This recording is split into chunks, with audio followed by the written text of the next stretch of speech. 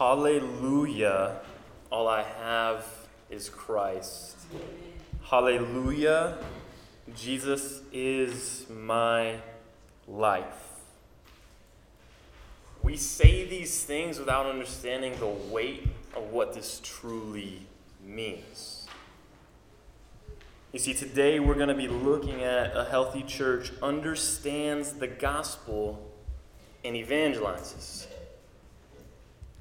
The gospel message truly was just displayed in those lyrics that we just sang and the lyrics that I just recited for us. When we understand the gospel, we will understand that literally all we have and all we need is Christ. So much so that Jesus is our life. Christianity is not just something we do, but it is a relationship with someone. So much so that Christ literally comes into our life, abides in us, and then lives his life in us and through us for his glory.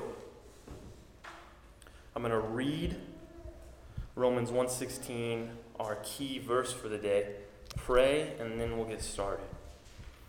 Romans 1:16 says, "For I am not ashamed of the gospel, for it is the power of God for salvation to everyone who believes, to the Jew first, and also to the Greek."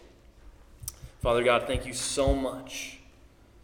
Again, Lord, for drawing us all here today to hear your word.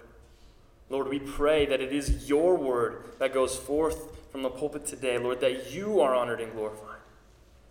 Lord, that all things that are said and done are ultimately from you as the source and for you as the chief aim of the glory. Lord, may you be honored, exalted, and lifted up. Lord, may you increase in every single one of our lives here today, and may we decrease. Lord, may you humble and soften our hearts to hear your truth today. For this is a truth that every single one of us needs to hear, whether believer or unbeliever. We need to hear these words from your gospel. Lord, thank you. In Jesus' name we pray. Amen. Alrighty, a healthy church understands the gospel and evangelizes. You see, these two things are fruits of believers understanding the gospel and evangelizing. Yet, if we are being honest, all of us probably fall short in both areas, in our understanding of the gospel and thus in our evangelism. I believe that we ultimately fall short in evangelism more than anything because we don't understand the gospel. Because the fact of the matter is, if we understood the gospel, we would evangelize. Because we would understand that the only difference between you and an atheist, or you and a Mormon, or you and someone that has never heard the gospel, is not that you made a smarter choice than they did to believe in God, but it is that God in his infinite wisdom chose you, a worthless, dead, God-hating sinner, to save and redeem for himself. You didn't deserve it. I didn't deserve it. Every single person in this room sitting here today deserves eternal damnation. We deserve hell. We are here not because we're just smarter than those people in the world that are not here, that are not gathered together on a Sunday morning to worship the God of the Bible. But we are here because God in his grace has called us and chose us to be here. And if we understand that, reality, that we are, as we just sang, on our hell-bound race, but God in his grace and mercy called us and brought us back to him, if we understood this reality that we are dead in our trespasses, but God made us alive together in him, every true convert, every true believer would have a zeal for the gospel. And in so having a zeal for the gospel, would have a zeal for the lost to share the gospel with them.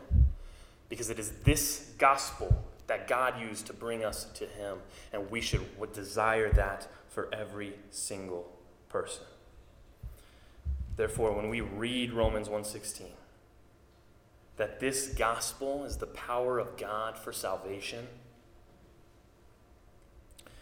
to everyone who believes, we understand that this message is so vitally important, that it would be on our lips and in our hearts and in our words all the time. But like I said last week, I think the modern church has a very poor, a very watered down understanding of what this gospel is. See, the gospel is not just say this prayer, recite after me, or believe in these things.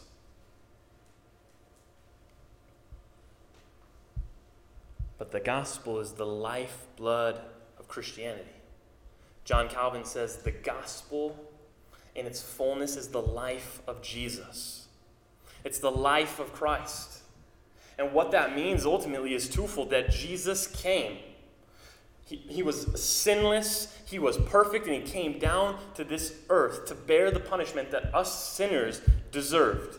He died the death that we deserved, and he rose again on our behalf, conquering death once and for all.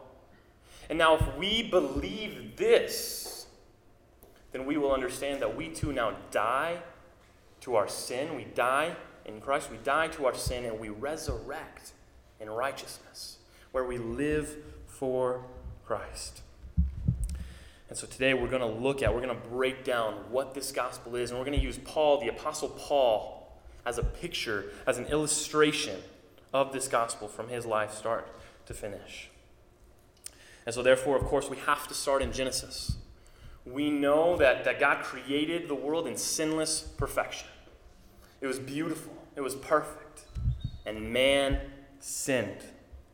Man sinned, and ever since man sinned, all of creation, Scripture says, has been groaning to be restored to its perfection. It's been groaning to be restored because the world that we see right now is tainted by sin. The world that we live in, every single aspect of it, is tainted by sin. Last week, I said from the pulpit that storm that I saw about 9 days ago was the most beautiful storm I've ever seen. Constant lightning all the way from here to my house in Marine, where I'm living. Beautiful lightning. Just displayed tremendously the glory of our God. As glorious and wonderful as that sight was, it's ultimately tainted by sin. As beautiful as this last week has been, we've finally gotten rain, the grass is green, the forests are green, it's beautiful. It's tainted by sin. All of creation is groaning to be restored, and we, as humans, God's greatest creation, are also groaning to be restored. And the gospel is what ultimately restores us. Because if we believe and understand truly this gospel, we will one day be restored with God in heaven, where there is no more sin, there is no more pain, there is no more suffering. We are going to be restored. But again, ever since the fall, we have been living and tainted by sin. Do we understand that the fall of Adam and Eve was the first time in human history where man took it upon himself to decide what was good and what was evil, rather than listening to God? God said, this is good, this is good, this is good, that tree is not. And Adam and Eve said, no, I'm smarter, I'm better, I'm higher. I think that this tree is good and I'm going to eat it. Now that is our disposition right now today. Our disposition is to disagree with the Lord Almighty. Our disposition is to think that we are smarter than God, even though none of us would profess that. None of us would verbally say, I am smarter than God. The Psalms tell us the fool says in his heart that there is no God. The fool doesn't verbally go out there and profess there is no God. The fool is the professing Christian that goes to church and says all the right things, but in his heart does not truly believe there is a God, because he's living like there isn't a God, because he's living according to his own desires and not God's desires. You see, this is the source of truth. This is.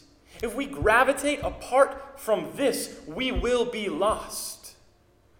And church, we have gravitated so far from the truth. We don't understand the gospel, probably. We don't. And we all need to, every single one of us, Mark, Brian, and I included, we need to be in the Word continually. You see, the great Martin Luther says, "It is a sin and a shame not to know our own book or to understand the speech and words of our God." Keep in mind, this is Martin Luther 500 years ago. He says, "It is still a greater sin and loss that we do not study languages, especially in these last days when God is offering and giving us men and books and every facility and inducement to the study and desires his Bible to be an open book. Oh, how happy the dear fathers would have been if they had our opportunity to study the languages and come thus prepared to the Holy Scriptures. What great toil and effort it cost them to gather up a few crumbs, while we, with half the labor, yes, almost without any labor at all, can acquire the whole loaf. Oh, how their efforts put our indolence to shame." This is Martin Luther 500 years ago, praising God for the opportunities that they have to study the Word of God, while also condemning everybody for not studying the Word of God in the opportunities they have been given. And that was 500 years ago, preceding the time where Bibles were actually in the hands of everybody. And so us today, 500 years later, we have tremendously more access to this Word. Every single one of us here probably has one, if not three, if not five, if not 10 Bibles in our possession that we should be reading continually. And we're not. That's the fact. That's the truth of the matter. To give us an illustration, actually, of how far we've drifted as a church and as an American people, here is in the 1500s what the average Christian's life looked like. And I'm not arguing, I'm not saying that we need to get back to this, but just to illustrate how far away we've gone away from living in the Word. It says, to feel the force of this commitment of the Christian, you have to realize that in the church in Wittenberg, there were no church programs, but only worship and preaching. On Sundays, there were the 5 a.m. worship with a sermon on an epistle, the 10 a.m. service with a sermon on the gospel, and an afternoon message on the Old Testament or catechism.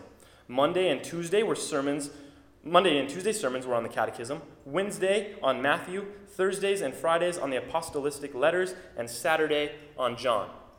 7 days a week and all day Sunday, gathering as a body of believers to hear and learn from the Word of God. Now, I'm not saying that we have to do that today in 2021, but what I am saying is that these people were committed to the Word of God. And so we obviously do not meet 7 days a week, but our filling of the Word of God should not just be here Sunday morning. And it should not just be 10 minutes in the morning before work and a little devotional, or listening to an audio book on the ride to work, scripture reading to you. We should be living in this and through this. In Psalm 119, the psalmist asks, Lord, how can a young man keep his way pure? By keeping it according to the Word. You see, we have drifted so far away from the necessity of the Word that we are a culture that doesn't understand the gospel. And because we don't understand the gospel, we don't evangelize. When evangelism is one of the most clearest fruits of the gospel. You see, this idea, though, this disposition of us thinking we're right was true in the Apostle Paul's life before he became the Apostle Paul. Right? We know the story of Paul. Before Paul, he was Saul of Tarsus. And if we look at Acts chapter 7, 58 through 8:3, let's look at this man who became one of the most prolific writers of Scripture and one of the greatest men to ever live, Saul. In Acts 7, 58 through 8:3, we read, when they had driven him out of the city, they began stoning him. This is the stoning of Stephen. They began stoning Stephen, and the witnesses laid aside their robes at the feet of a young man named Saul. They went on stoning Stephen as he called on the Lord and said, Lord Jesus, receive my spirit. Then falling on his knees, he cried out with a loud voice, Lord, do not hold this sin against them. Having said this, he fell asleep. Saul was in hearty agreement with putting him to death. And on that day, a great persecution began against the church in Jerusalem, and they were all scattered throughout the regions of Judea and Samaria, except the apostles. Some devout men buried Stephen and made loud lamentation over him. But Saul began ravaging the church, entering house after house and dragging off men and women. He would put them in prison. Saul thought that he was right in doing this. In fact, it's Saul's zeal for being right. It's Saul's desire to serve the God of Israel, the God of the Scripture, that caused him to persecute the church. Like, Saul was not a God-hating man. Saul loved who he thought God was. And because of his love for God, he was going to go kill and murder all of these blaspheming Christians for saying that Jesus is God. Saul was so zealous. He thought he was so right for his view of God that he killed Christians. Guys, Saul knew the word better than we know the word today, probably, as an unbelieving man, yet he didn't have the Spirit illuminate the text to him like we do today and like he did in his later life. So Saul and his disposition could not have been more wrong.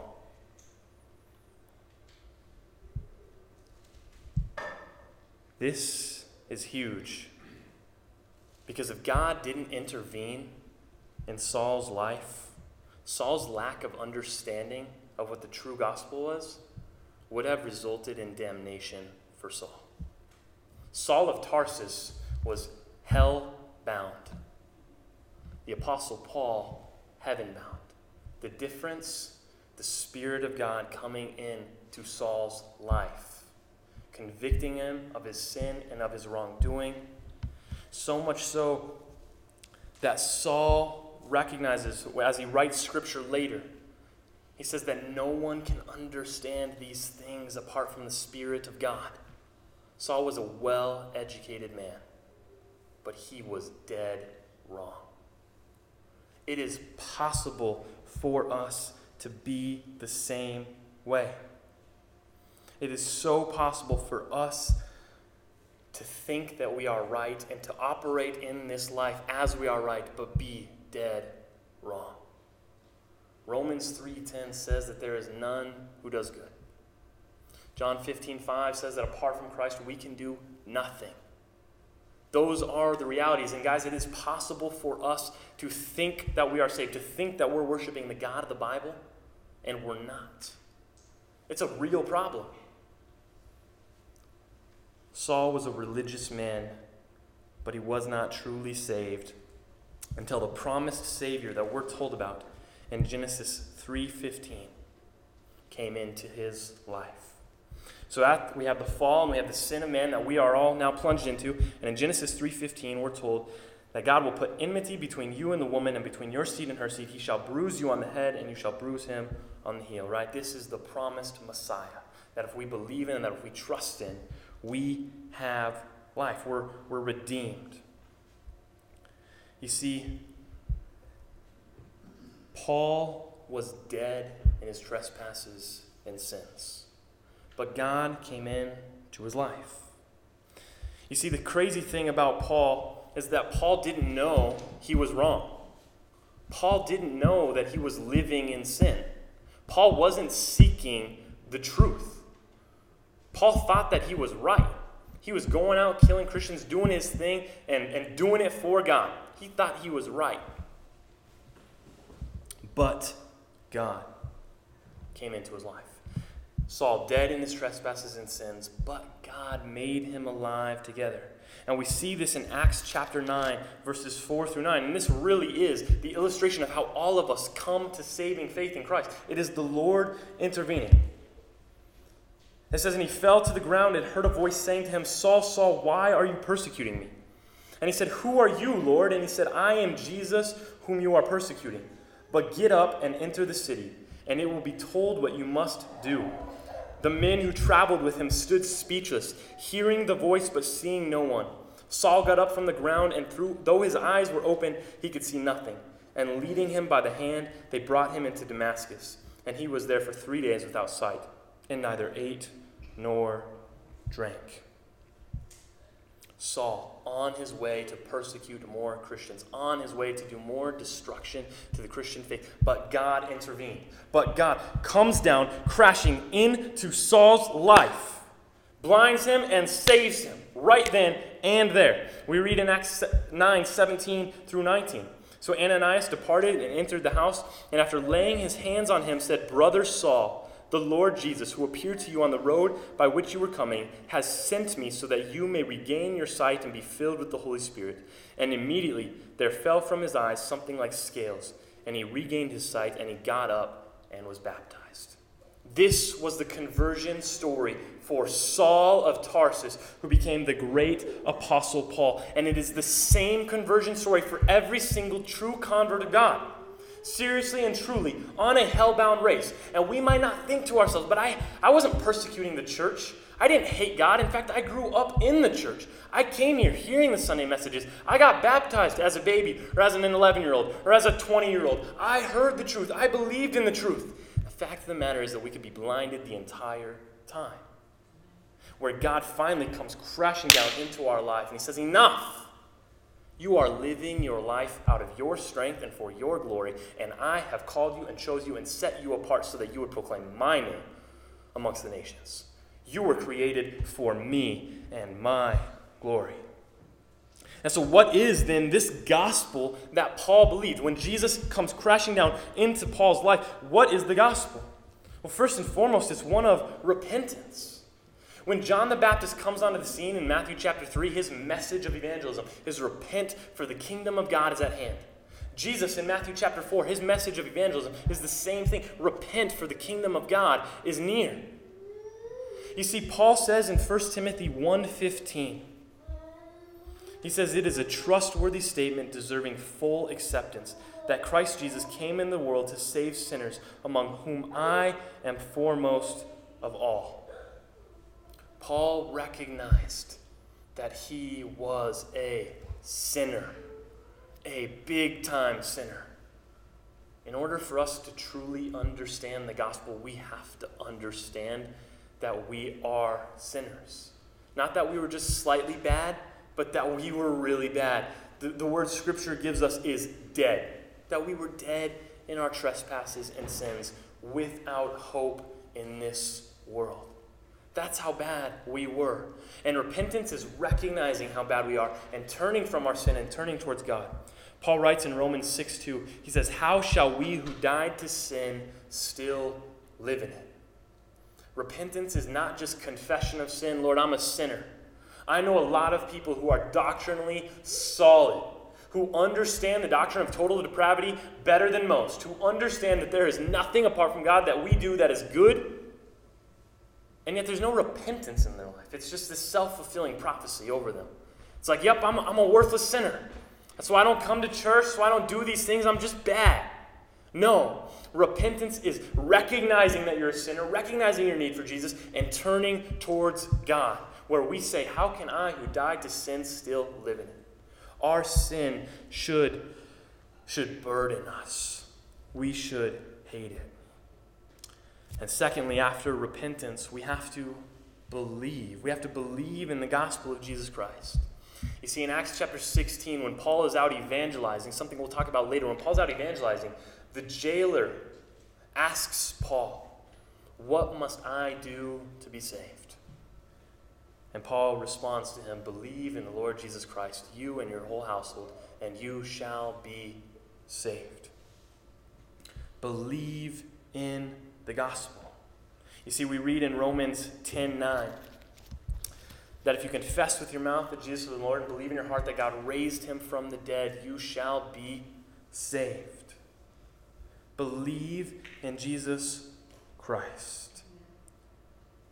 However, this belief, and this is what I said earlier, the gospel is not just believe these things as simple profession or confession, right? But that's how the gospel is manifested today. We say, believe in the Lord Jesus Christ, and we're like, okay, yeah. The illustration, though, that is like if there was a person who was born lame and was lame his entire life. He could not walk. And somebody came up to him who could heal, and he said, man, I have healed you. You can walk. And this person just sits in that chair, and he's like, I believe you. Praise God that I can walk. I believe you. I can walk, and he never walks. That is how so many of us live the Christian life. We profess to believe that we're healed and that we can walk, but we never actually get up and walk. Our confession or profession of Jesus as Lord and that God raised him from the dead means nothing if we are not walking in those truths. We must get up and walk. And what must we believe? Paul says that we must believe that God raised him from the dead. Why is this so important? Why is this so important? Because in Romans 6:8, Paul writes, "Now if we have died with Christ, we believe that we shall also live with him." If Jesus does not die for our sins, he tells us in 1 Corinthians that our sins are not forgiven, that our faith is in vain. But if Jesus does not die on the cross for our sins and resurrect, then we cannot be free from sin. We have no power over sin. We have no victory over sin. And as he says in 1 Corinthians 15, if Christ has not been raised, your faith is worthless. You are still in your sins. So this is utterly important. Utterly important. If Jesus didn't raise from the dead, we're not forgiven, we're still dead in our sins, our faith is in vain, there is no heaven, and we of all people are to be most pitied. And so the exhortation from Paul is not just believe these things as if it's a true fact, but to walk in this, to walk in this reality, that because Jesus died and resurrected, now we can die to sin and live in righteousness. So if we're not dying to our sin continually, and if we're not living in righteousness continually, then we're not believing that God rose Jesus from the dead. And secondly, we must believe that Jesus is Lord. This means that Jesus is our master. We exit slavery from sin and we enter slavery unto God. You might not like that terminology, but those aren't my words, that's Scripture's. You see in Romans 6:22, he says, "But now having been freed from sin and enslaved to God, you derive your benefit, resulting in sanctification and the outcome, eternal life." So again, it's not just enough to confess that you believe Jesus is Lord of your life. When we baptize people, one of the questions that we say is, do you promise to make Jesus Lord of your life? This does not mean that you just acknowledge the fact that God is reigning and ruling in heaven.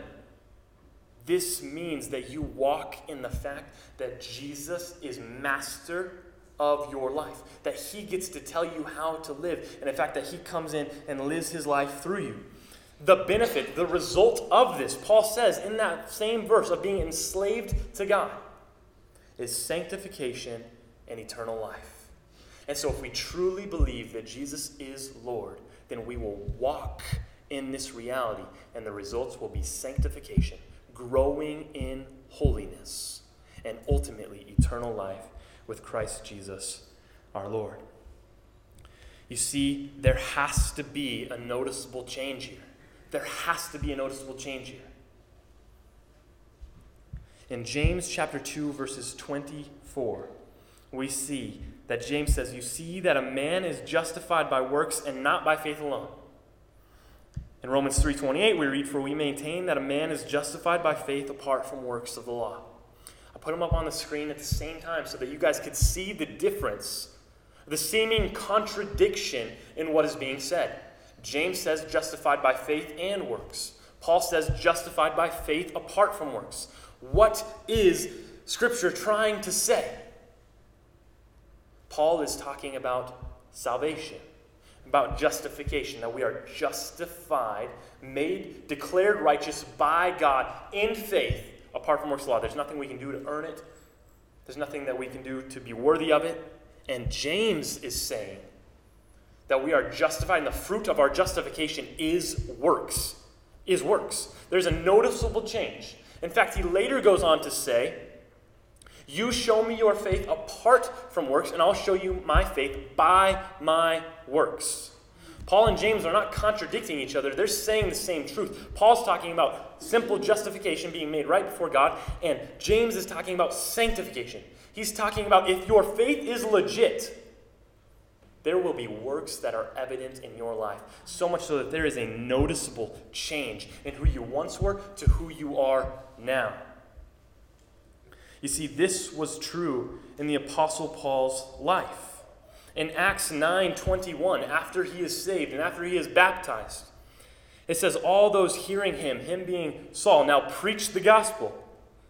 All those hearing him continued to be amazed and were saying, is this not he who in Jerusalem destroyed those who called on his name and who had come here for a purpose of bringing them bound before the chief priests? They're looking at this guy and they're like, wait a minute, this guy is the one who was persecuting the church, and now he's preaching the gospel? There's a noticeable change. And he says the same thing in Galatians 1:23 and 24 about his own life. He says, but only they kept hearing, he who once persecuted us is now preaching the faith which he once tried to destroy, and they were glorifying God because of me. There was such a noticeable change within Saul's life that these people who were once scared of this man who was going to persecute him were now glorifying God because of him, because they looked at who this man once was, and they looked at what God had done in his life, and now they're praising God for it. We should be able to look inwardly at our lives if we're true converts and look to ourselves, look to our past, and be utterly disgusted at who we were. But then praise God because of the work that he's done in us since. And we should be able to look at everybody else's life. We should be able to look truly left and right and see all of these people who are in this room who were once hellbound, who were once wayward, God-hating sinners, whether verbally or just in practice. And then praise God for the work that he has done in them since. There has to be a noticeable change in our lives. You see, in 1 Corinthians 15:10, Paul says this about him, which is so beautiful. Paul says, but by the grace of God I am what I am, and his grace toward me did not prove vain, but I labored even more than all of them. Yet not I, but the grace of God within me. You see, that needs to be our battle cry as Christians. Noticeable change. Understanding the fact that our lives have to be different. That God has created us for himself. That God has prepared beforehand works for us to walk in. He says in Ephesians 2:10. And so then we should go out and labor all the more, but recognize that it is not us, but it is God in me. That is the gospel. That's understanding this gospel. And if we understand this gospel, then we will have these fruits of the gospel. The fruit of the gospel is the proof that we understand the gospel. First off, we look at suffering. Suffering, a concept that the American church is free from. We don't really experience suffering, so we don't really think of it as a fruit of the gospel. Yet this all throughout times past and today in the rest of the world, this is very much a fruit of the gospel. In fact, for Paul specifically, Jesus says when he saves him, I will show him how much he must suffer for my name's sake. I'm going to save Paul and I'm going to show him how much he must suffer for my name's sake. In Acts chapter 14, we're not going to go to it, but Paul is preaching the gospel in Lystra. And he is preaching the gospel, and these people who hate him come up and stone him so badly. They stone Paul so badly where everyone around thinks he's dead. And so they take this body of Paul, who they believe to be dead, and they drag him out of the city. All of a sudden, Paul gets up, beatered and battered, bloody and bruised. And he's like, let's go. Let's keep going. Preaching the gospel. And he goes to Derbe, and then he returns. He returns to Lystra, where he was just stoned. And he said, through many tribulations, we must enter the kingdom of God. That's Paul's message of evangelism. The same people that just beat him, he left, he preached the gospel to other people, and he came back and preached the same gospel to these people. And he says, through many tribulations, we must enter the kingdom of God. Suffering is a true fruit of the gospel. In fact, we see in 2 Timothy 3:12, Paul says to Timothy, indeed, all who desire to live godly in Christ Jesus will be persecuted. And in John 15:19, Jesus says, if you were of the world would love its own. But because you are not of the world, but I chose you out of the world, because of this, the world hates you. Guys, if we are truly representing Christ, if Christ is really living in us, the world is going to hate you. In fact, James says in James 4:4 that friendship with the world is hostility towards God. He who desires to be a friend of the world makes himself an enemy of God. We believe that we can have two lives, that we can do this over here and be in the world, and then we can have our church life and we can just do it. And it couldn't be further from the truth. Jesus, the most gracious and kind and caring, compassionate person that's ever existed, was hated by the world, rejected, despised, mocked, and ultimately killed by them. And we think that it's not going to be true of us. A fruit of the gospel is suffering.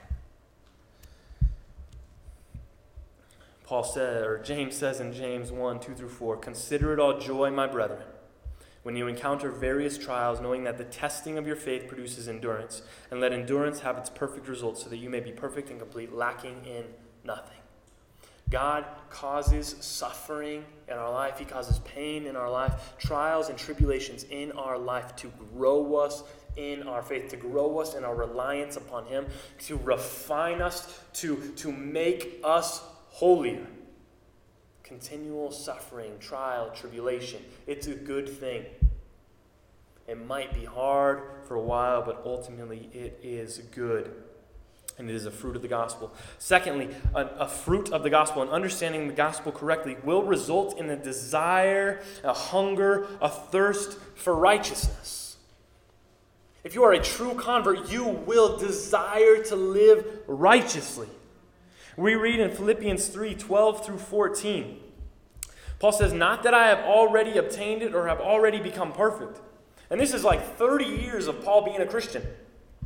And he says, "But I press on so that I may lay hold of that for which also I was laid hold of by Christ Jesus. Brethren, I do not regard myself as laying hold of it yet, but one thing I do, forgetting what lies behind and reaching forward to what lies ahead, I press on toward the goal for the prize of the upward call of God in Christ Jesus." 30 years or so into his Christian life, he's like, I haven't made it yet. I'm pressing on. There's more in my life that I need to give over to God, more that God needs to strip me of so that I can continue to grow in Christ-likeness. Forgetting what lies behind, I'm going onward. I'm pressing forward. My life in Christ needs to further progress. It needs to keep on going. Paul, the great Apostle Paul, one of the greatest men to ever live, says this about himself. Yet we have the tendency to check out in our Christian lives, to think that we've made it, we can coast. I've read the Bible 3 or 4 times through. I know it. I just read Galatians last week. I don't need to read it again. I did 10 minutes in the Word this morning. I'm good. Paul's like, no, continue, press on, continue in this life. And in Hebrews 3:14, the author of Hebrews tells us this: "For we have become partakers of Christ if we hold fast the beginning of our assurance firm until the end." As the Christian life is one of daily living from Christ, through Christ, and for Christ. We talked about it last week. Paul says, I die daily. We cannot just coast in this life. If we're coasting, we don't have a desire for righteousness. If we don't have a desire for righteousness, then we probably don't understand the gospel. Thirdly, a fruit of the gospel is that we are going to hate sin. We are going to hate sin, we're going to confess our sin, and we're going to cry out to God to kill our sin. In 1 John 1:9, John says, if we confess our sins, He is faithful and righteous to forgive us our sins and to cleanse us from all unrighteousness. And in Jesus' example of how we are to pray, He says, give us our daily bread and forgive us our trespasses as we also forgive those who trespass against us. A daily part of our lives needs to be our confession of sin. We should recognize day in and day out how much we're sinning against such a holy God. And in fact, the more we grow in our knowledge of how holy and glorious God is, the more we will see our sin. The more we read this word, the more we will see our sin. You see, when Paul says in 2 Timothy that Scripture is given to us, And one of the reasons that Scripture is given to us is for reproof. Sunday morning should not be the only reproof that you're getting. The more we read the Word, the more reproved we're going to be, but it's a good thing. God is so faithful and so gracious to continually reprove us through the daily reading of His Word. We should be reading the Word constantly and continually being blown away at the glory and wonder of God that could save a wretched sinner like us. And when we read all these New Testament exhortations on how to live this life, we should see all the more how we fall short, which should plunge us to our knees to cry out to God, to not just strengthen us, but to be our strength, to not just make us more patient, but to be our patience, to not just make us more prayerful, but to live in us and cause us to pray more. If we understand the gospel, we're going to hate sin. If we understand the gospel, we're going to be in the Word. Romans 8:13 tells us, "For if you are living according to the flesh, you must die. But if by the Spirit you are putting to death the deeds of the body, you will live." One of the fruits of living in the Spirit is the constant killing of your sin. We grow cold and blinded to our sin. And God, faithfully through His Word, will reprove us of that sin if we're in the Word. But it's going to be hard for the Spirit of God to convict us if we're not in the Spirit of God's book. It's going to be hard for Him to convict us and hard for us to grow in righteousness and hard for us to kill our sin if the only time that we're being fed is Sunday morning. A fruit of understanding the gospel is hatred of sin. And finally, lastly, fourthly, evangelism, where we're going to spend more time on. We don't have much time left, but we're going to spend more time on it. Evangelism, one of the fruits of the gospel, of understanding the gospel, is evangelism. This is one of the clearest signs of the gospel. We read in Matthew 28, verses 18 and 20, 18 through 20, where Jesus says, before He ascends, He says, "All authority has been given to me in heaven and on earth. Go therefore and make disciples of all the nations, baptizing them in the name of the Father and the Son and the Holy Spirit, teaching them to observe all that I commanded you, and lo, I am with you always, even to the end of the age." You notice what Jesus does first and foremost before He gives this final exhortation to the people before He ascends? Before He says, go out and as you're going, make disciples, He establishes His lordship. He says, all authority is mine. And because all authority is mine, you have to listen to me. You have to obey me because I am Lord of your life. So Jesus establishes His lordship and then gives the command to go out and make disciples. We must be evangelizing. You see, Paul, the Apostle Paul, after his conversion, he had this compulsion to evangelize always. Acts 9 through the end of the book is all about the Apostle Paul going out and evangelizing. He's bringing the churches. He goes on 3 missionary journeys to these churches and he sets them up. And then he comes back to them and he evangelizes to believers. So the first time he's evangelizing to unbelievers, he sets up a church. And then he comes back through and he's evangelizing to believers. He's sharing the gospel with believers. We as Christians should have this compulsion to evangelize. Paul words this compulsion like this in 1 Corinthians 9:16. He says, For if I preach the gospel, I have nothing to boast of, for I am under compulsion. For woe is me if I do not preach the gospel. That should be true of every single one of our lives. Woe is me if I am not preaching this gospel. I'm under compulsion to do so. The Spirit of God, if the Spirit of God is living in us, then we are going to want to preach the gospel because the Spirit of God wants God. Paul brought the gospel to the nations even through beating, through rejection, through mocking, etc. Paul knew that he possessed the greatest gift ever and the antidote for eternal destruction. And thus he brought this antidote with him everywhere he went. And in fact, he was zealous to do so. And we as Christians, if we are made born again, we should be zealous to do so. We read in Romans 10, verses 14 and 15. This commission to bring the gospel, where Paul says, How then will they call on him in whom they have not believed? How will they believe in him in whom they have not heard? How will they hear him without a preacher? How will they preach unless they are sent? Just as it is written, how beautiful are the feet of those who bring good news of good things. We should be so zealous to share the truth because we understand that these people will not hear the truth if we do not bring them the truth. God is a God of means, and his means of evangelism has been equipping his saints with the truth so that they can go out into the world and bring the gospel to the nations. I mean, just think about how many unbelievers we encounter on a daily basis. Whether at the grocery store, or at the public school, or just walking downtown Osceola, whatever it is, we encounter unbelievers all the time. And we don't share the gospel with them. A fruit of understanding the gospel would understand that God, as he says in 1 Peter 2:9, has chosen us and set us apart so that we would proclaim the majesties of his great name amongst all the nations.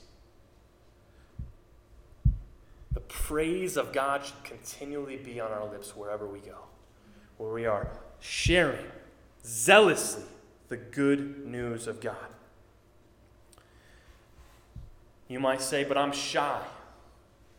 I don't like talking to people. I'm an introvert. Well, guess what? Number one, it's not about you. This gospel is not about you. It's not up to you to decide if you're too shy to share the good news.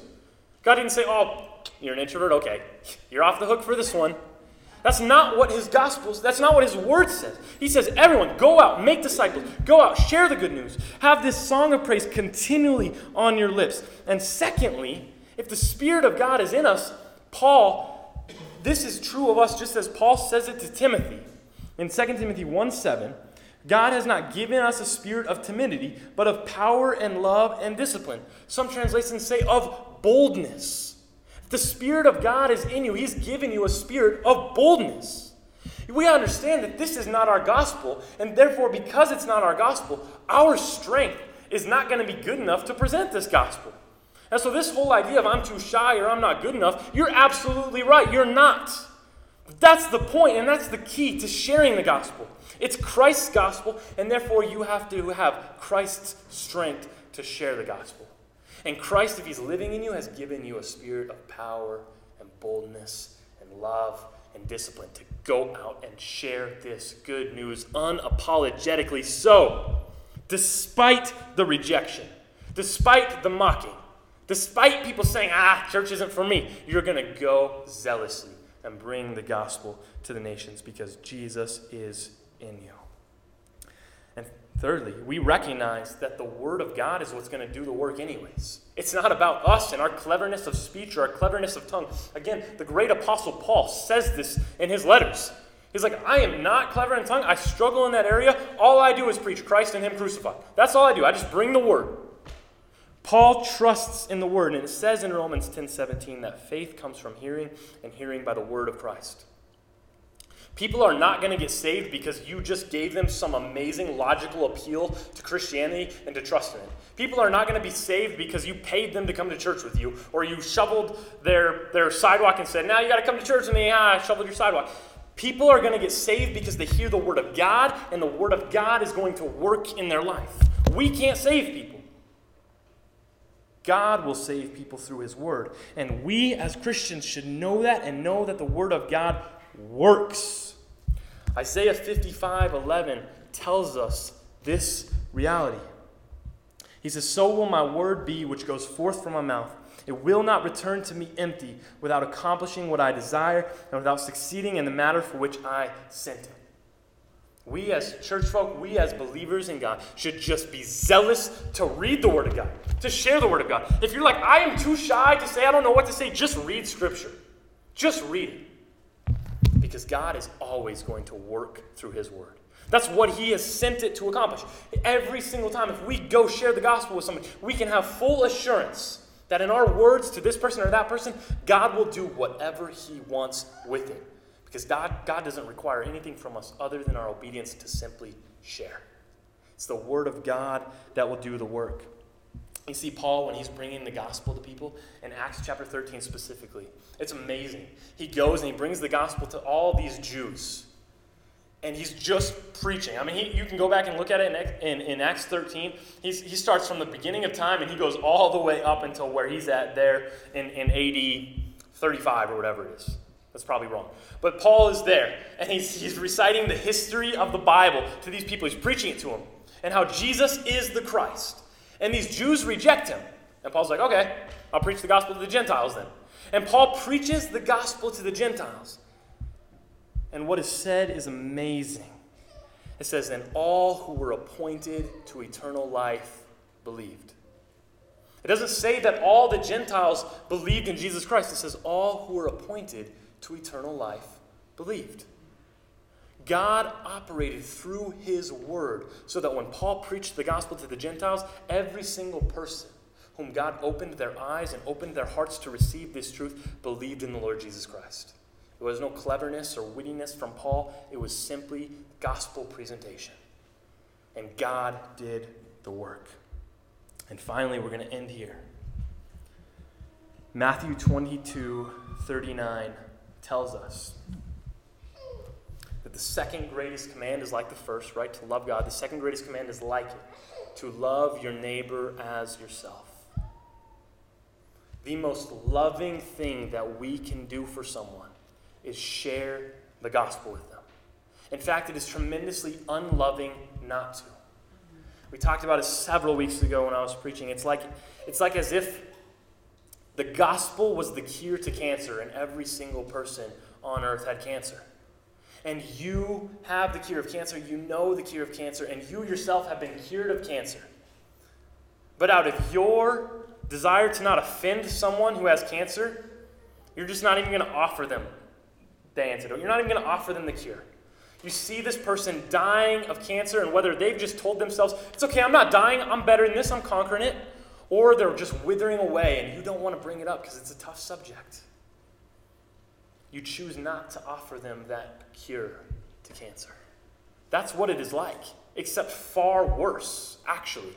Because this is not just a physical disease that every single person has. It's a spiritual one. It's a spiritual one that if it is not cured by the antidote of the gospel in Jesus Christ, that is the power of God unto salvation, that person will spend eternity in hell. The same hell that every single one of us here deserves and is worthy of, yet God in his mercy called us out of through his gospel. We as Christians, if we understand the gospel, should be so zealous to share this truth, to share this good news with anyone and everyone we come in contact with. Because it is the greatest gift that every single one of us has been given. And we should love and desire that for every single person. Because if we love God and his word, we are called to love his people. And sharing the gospel, I would argue, is the most loving thing that you can do for anyone. Let us pray. Father God, thank you so much, Lord, for your word. Lord, we pray that you would work mightily and powerfully through your word here today. Lord, that you would convict us of any unrighteousness, and Lord, that you would equip us, Lord, in your righteousness to go out in the world, to preach the good news to anyone and everyone, and first and foremost, Lord, to ourselves.